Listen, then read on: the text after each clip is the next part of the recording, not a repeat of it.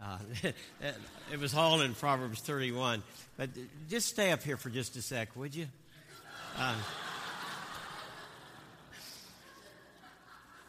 Remind me to have us, for you to never read Scripture again, okay? Sure. That's what I got, though, on my email. But, the good news is, no, stay up here. The good news is that that Scripture had nothing to do with what I'm going to say this morning, so regardless of what passage it was. No, I want her to stay up here because she's a mom. And I'd like all of the other mothers here this morning, please, just to stand for a moment. And grandmothers and aunts and just significant others. If you're a lady here today and you are a significant other in the life of a child, would you please stand this morning? And I think that just about covers it. That's everybody, I think, or almost everybody. Can we just appreciate these dear ladies this morning for their investment? And you as well, Phyllis. Thank you for all that you do. Blessings. Yeah. Thank you for joining, Phyllis. And Phyllis, you are welcome to read Scripture again.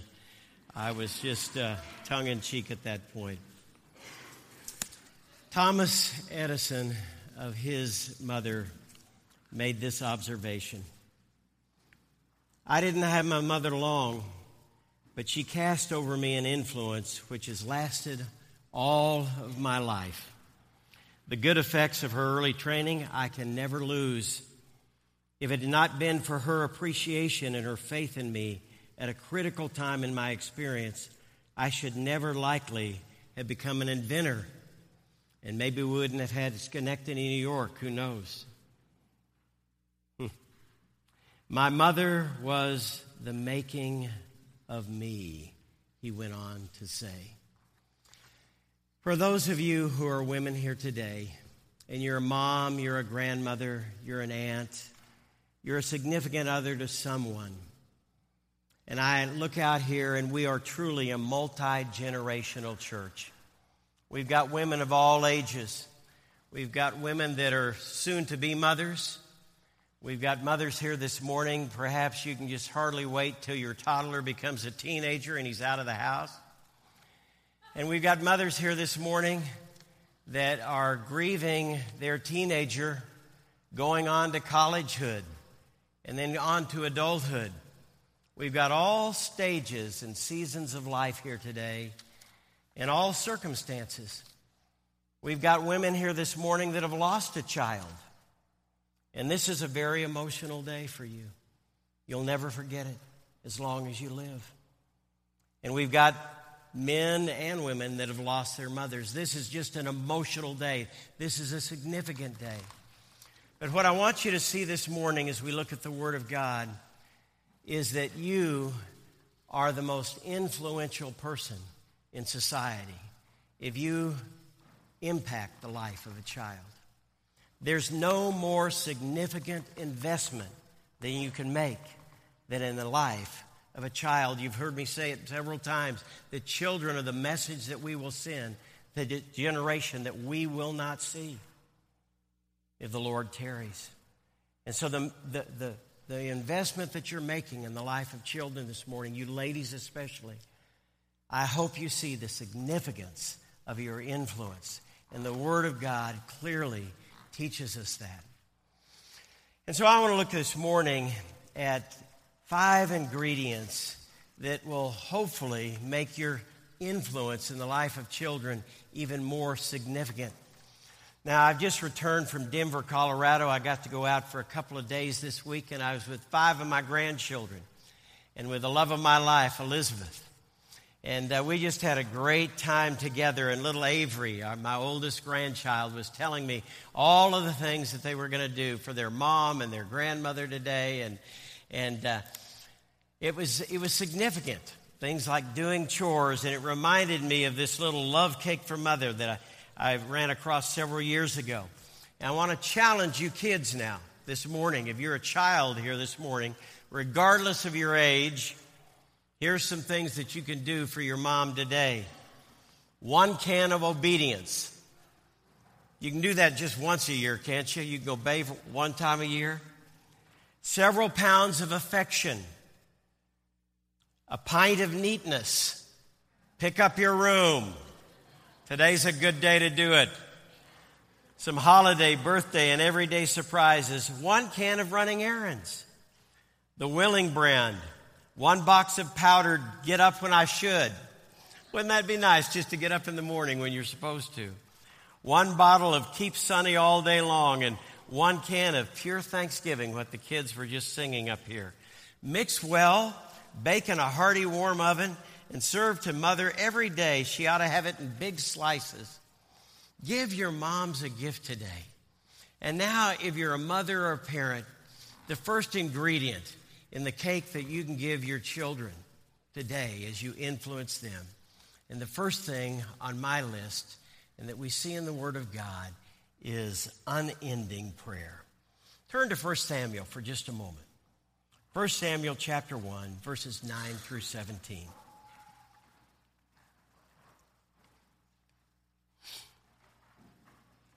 Here we have the example of Hannah. She was a mother in the Old Testament. If you can find the book of Joshua, Judges, Ruth, and work your way forward, then you come to the book of 1 Samuel, chapter 1, and look at verses 9 through 17. Just let your eye run down the page there. Skim those verses, and notice Hannah's prayer for Samuel. Notice the description. Look at verse 10. Look at verse 15. Look at verse 16 especially. Notice how her prayer is described. She was deeply distressed. She prayed to the Lord and she wept bitterly. She vowed a vow. Look at verse 15. Notice that Eli thought she was drunk. She doesn't even open up her mouth because of her pain, and she's pouring out her soul, look at verse 16, before God. She says, I've been speaking out of my great anxiety and vexation. Do you see those descriptors, those adjectives? That's the prayer of Hannah here in the Old Testament. And that's the first, I think, ingredient in influence in the life of any child that you have in your life. And that is unending prayer. Now, the Bible tells us in verse 12 that she continued praying. Look at that. This was an ongoing process. And the Bible doesn't really tell us what happened after God gave her Samuel, but I happen to believe that she continued to pray for Samuel even after God gifted Samuel to her. Her prayers never stopped for her son that was a gift from God to her. Her prayers were unending. Many times, God will allow pain to come into our lives as parents to bring us to a place of prayer. And I think that Hannah was in pain in this passage of Scripture. Look at the verses again that we just read together. And notice those adjectives and those adverbs. She was in great distress. She was in pain. She was childless. And that led her to bend her knee before God.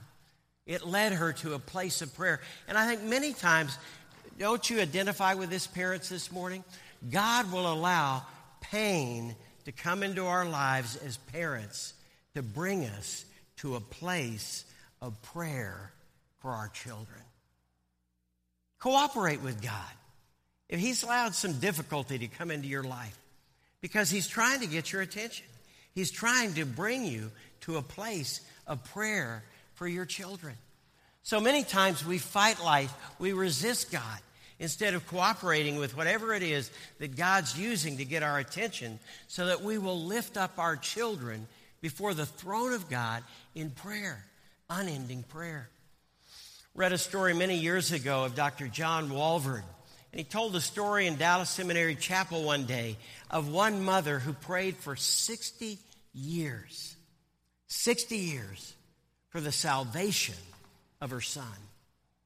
And 1 week before she died, she got news that he trusted Christ as his Savior. 60 years of unending prayer. Another story that I ran across years ago, which I've never forgotten, is a story from a well-known man who describes stumbling on his mother in prayer one morning, and this is what he wrote. Once I suddenly opened up the door of my mother's room, and I saw her on her knees beside her chair, and I heard her speak my name in prayer. I quickly and quietly withdrew with a feeling of awe and reverence in my heart. Soon I went away from home to school, then to college, and then into sterner duties in life. But I never forgot that one glimpse of my mother at prayer. Not one word did I know what I'd seen that day, but a glimpse of what was going on every day in the secret closet of prayer.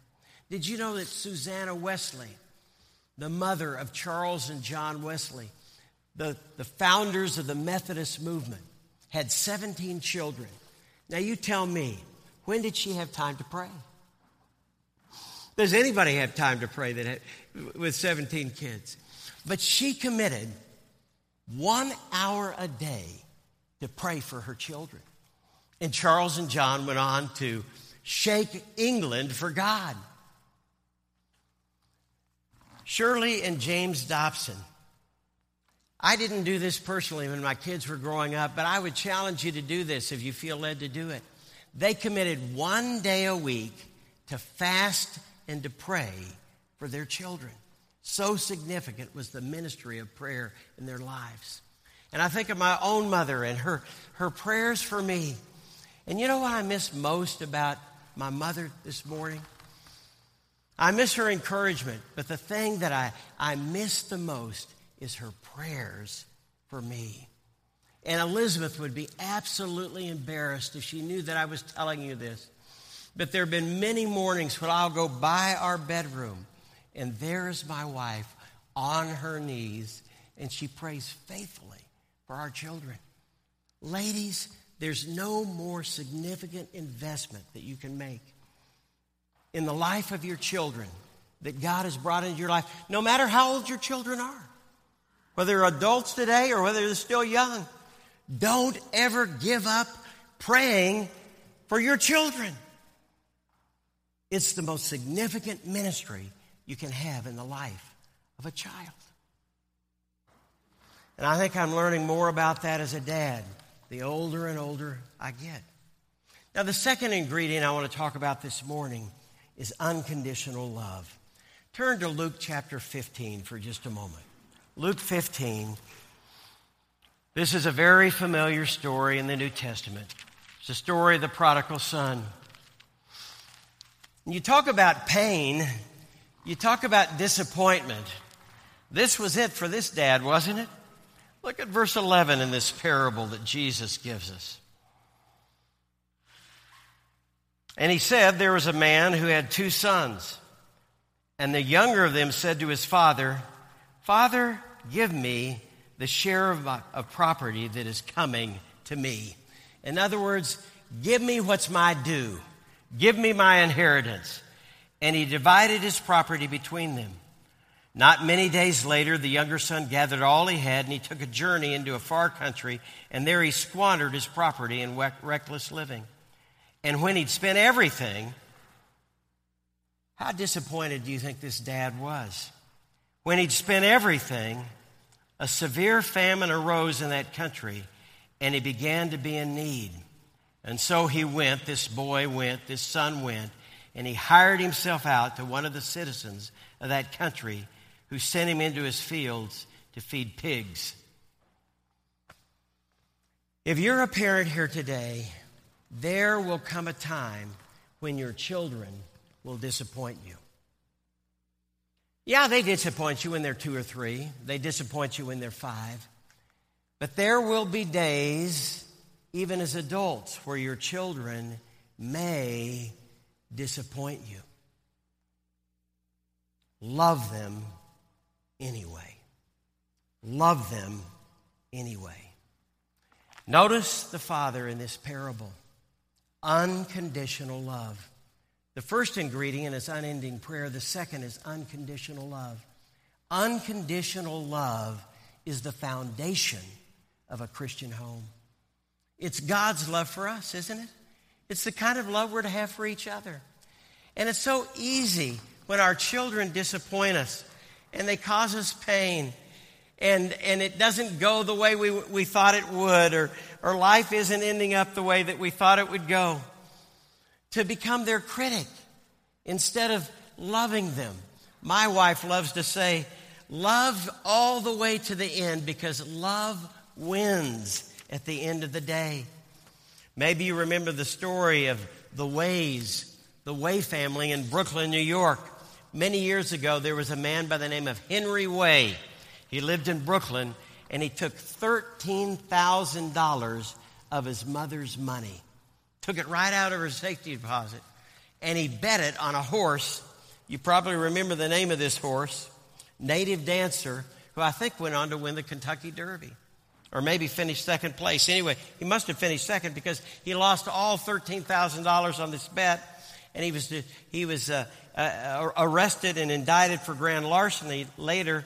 And when he was in trial, this is what his mother said: "I don't have long to live." She's now at the end of her life. Her son has disappointed her.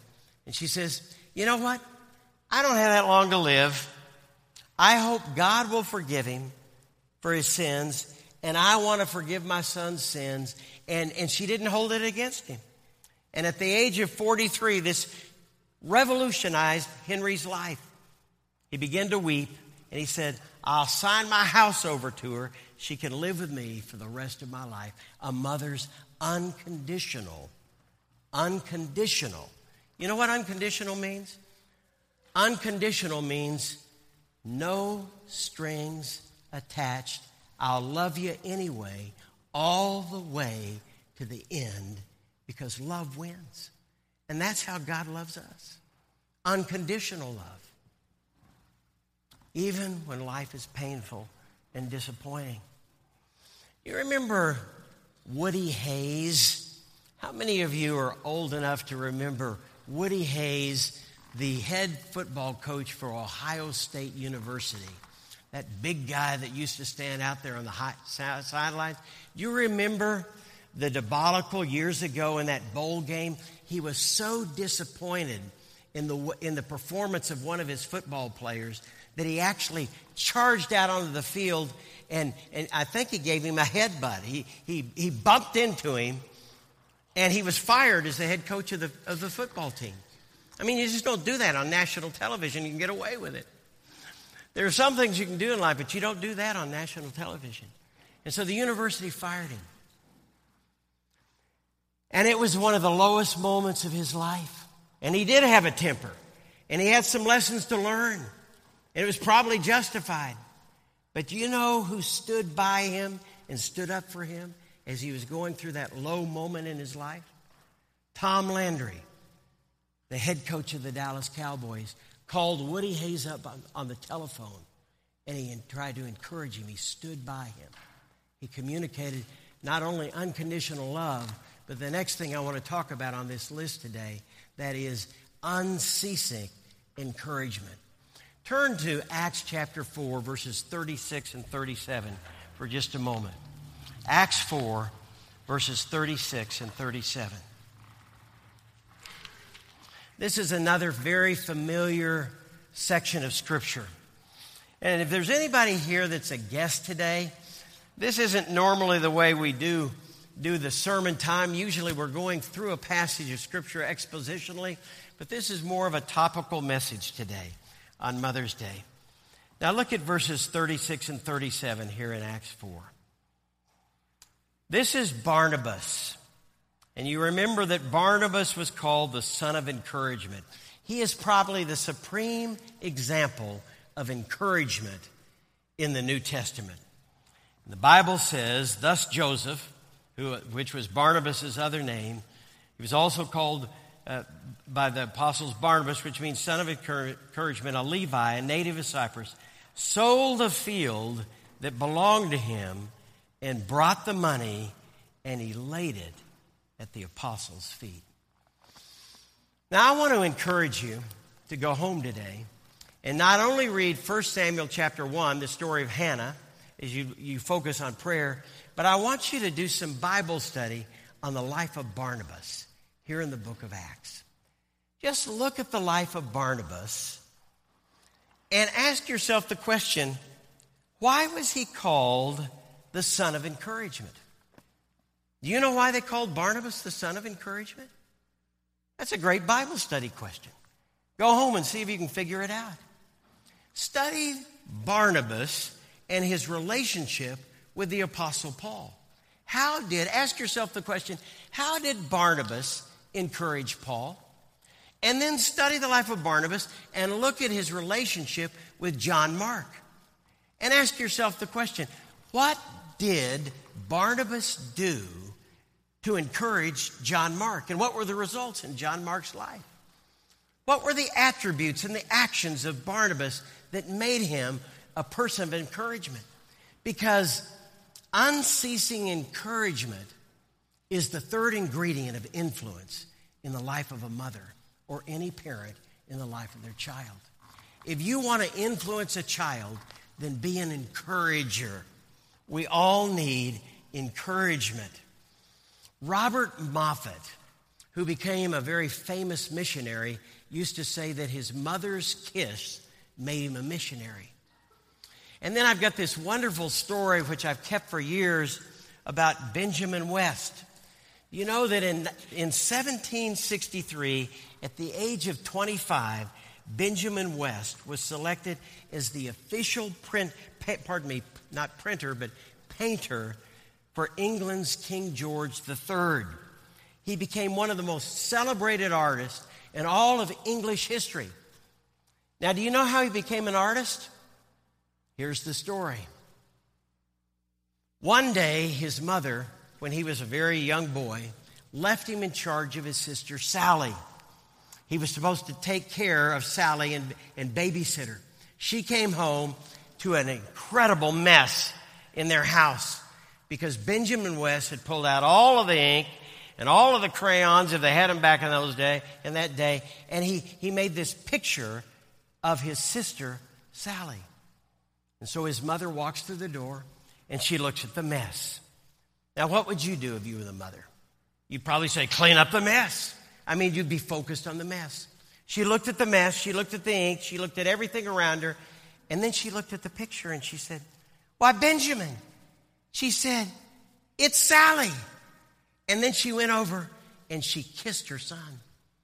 And Benjamin West said that his mother's kiss made him a painter, just as Robert Moffat's mother's kiss made him a missionary.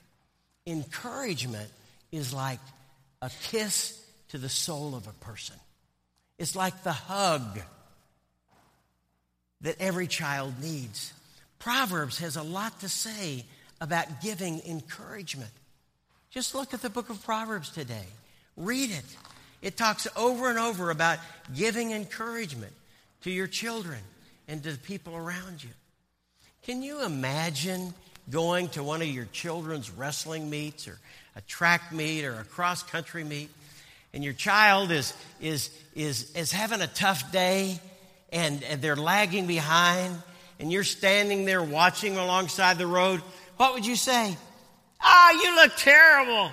That's horrible. Can't you run? Get off the track. Quit. You're not a runner. No, you'd never say that. You'd never say that to your kid. What would you do if you were out there and you were watching them and they were having a tough day? Well, you'd try to encourage them. Come on, go for it. You can do it. You've been there 1,000 times. And we need encouragement. And we need encouragement regardless of what our age is. My parents encouraged me for a lifetime. How many notes have I kept in a file and reread even years or months later? Written to me as an adult at a moment when I was lower than a snake in grass, a low moment in my life, And I needed encouragement. Unceasing encouragement is the third ingredient of influence in the life of a child. And then undying faith. Turn to Romans 4, verses 18 through 21. Now, we've looked at this passage several times in the limited time that I've been here. And you know it well. It's about faith. It's about Abraham and Sarah, their example of faith. And so I'm not going to reread all of it for you today, because you know this passage well also. But notice how their faith is described. It grew strong. They didn't waver, but we know that they struggled with doubt. And they gave glory to God. And God was glorified before their faith and because of their faith. But let me ask you, have you ever thought about Isaac, their son? Where did Isaac learn to live by faith? Where did Isaac learn that? If you go back and read the book of Genesis, where did he pick up on it? Well, he learned it from who? Abraham and Sarah. Now turn over to 1 Timothy chapter 1, verses 5 through 7 for just a moment. 1 Timothy chapter 1, verses 5 through 7.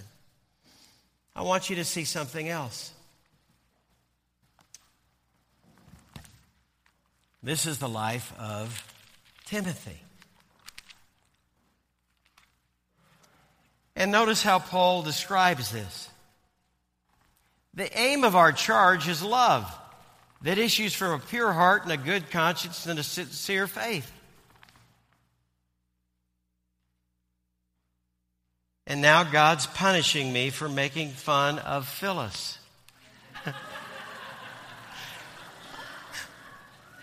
It's not 1 Timothy, it's 2 Timothy. Turn to 2 Timothy. What goes around comes around. Don't ever make fun of somebody for reading the wrong verses. 2 Timothy chapter 1, verses 5 through 7. Notice what Paul says here about Timothy.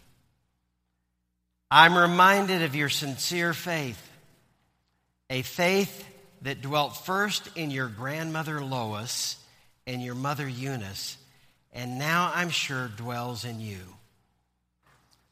How many grandmothers do we have here today? Can I just see your hands again?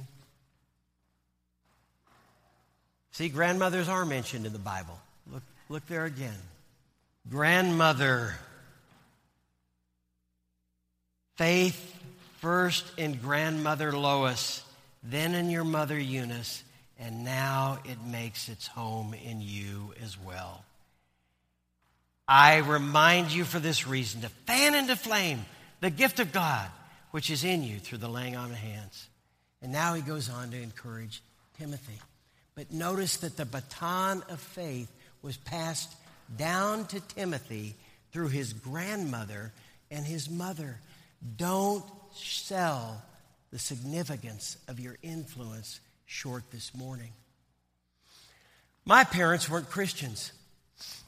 When we were living in Colorado Springs, Colorado, when I was the ripe old age of 4. But they came to Christ soon after. And after they came to Christ, my dad decided to sell his business, and we moved to Central America. And that forever marked me.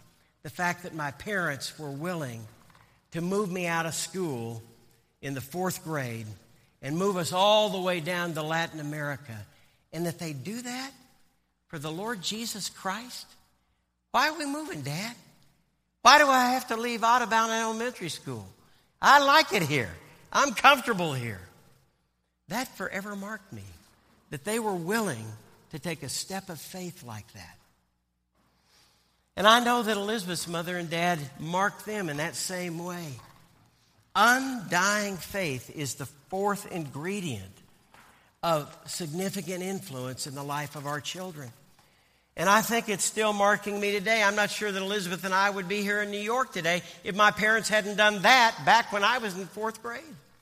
It marked me. It influenced me. It showed me that I wanted to live a life all the way to the end, stepping out in faith, serving my Lord Jesus Christ. Undying faith. Now, my parents never knew that little decision, that was really a big decision, would mark a kid in that way, and that I'd end up in New York at the end of my life or toward the end of my life. Never underestimate the significance of the influence that you can have in the life of a child through unending prayer, unconditional love, unceasing encouragement, and undying faith. And then this last and fifth ingredient this morning, an unselfish example. If there's one thing that I think of when I think of my own mother, it's her unselfishness. If I had a dime for every night my mother stayed up waiting for me, drove me to the ball game or school when she probably didn't want to, made that meal that I wanted that she didn't really feel like fixing, sewed that tear in my clothes, ran that errand, even though she was exhausted, I'd be a millionaire this morning if I had just a dime for every time she did that. And if my own children had a dime for every time Elizabeth did the same, they'd be billionaires this morning. The unselfish example of mothers. If you're a mom, you know what I'm talking about. Because motherhood is not without its negative components, even though people get irate when you acknowledge this. Mothers have to forgo their own immediate needs. Being a mother demands hard work and sacrifice. A parent has to put aside their own emotional needs for their child. And the reality is you fall into bed at night exhausted, you younger mothers here. And you grandmothers and you older women, you're nodding your head because I can see you know what I'm talking about. You know the exhaustion. Unselfish example. God uses that as well in the life of children. Well, motherhood is different, and the face of motherhood is changing. In case you're interested, ran across this just a couple of years ago in 2014. Did you know that 2014 was the 100th anniversary of Mother's Day? And so this little article takes a look at mothers then and mothers now. And I was fascinated. The average age of women that got married in 1914 when Mother's Day first started, you know what it was? 21.6. In 2014, just 2 years ago, 26.9. People are getting married later and later. Women who got divorced in 1914, 0.1%. 2014, 50%. Average age during first birth. In 1914, when the first child was born, the typical age of a mother was 22. In 2014, 30. Isn't that interesting? Cost of weekly grocery shopping for mothers in 1914. $4 a week. 2014, $200. Women in the workforce in 1914, 19.9%. 2014, 46.3%. Life expectancy in 1914, when Mother's Day first began, 51.8. You were lucky if you lived to be 52. 2014, average life expectancy, 82.2 years of age. Number of children, 2014, 3, 2014, 2. Now, here's an interesting little tidbit. In 1914, did you realize this, men? Think how lucky you are, you dads and you husbands here this morning. In 1914, most women only washed their hair once a month. Not having grocery store aisles dedicated to hair care products, don't we wish that there were less of them today? These women typically shampooed their locks with borax or egg yolks. That's what they did back in 1914. Yes, the face of motherhood is changing. Our world is changing. We live in a different world today. Our culture is changing. But there's one thing that will never change. The most important job and the most significant institution is the institution of motherhood. It's the most significant. So don't sell yourself short. Go home today. Be encouraged, moms, grandmothers, aunts, whoever you are, if you have the opportunity to impact the life of a child. And cultivate one of these 5 ingredients. Unending prayer, unconditional love, unceasing encouragement, undying faith, and the unselfish example of being a mother to your children. Let's bow together in prayer.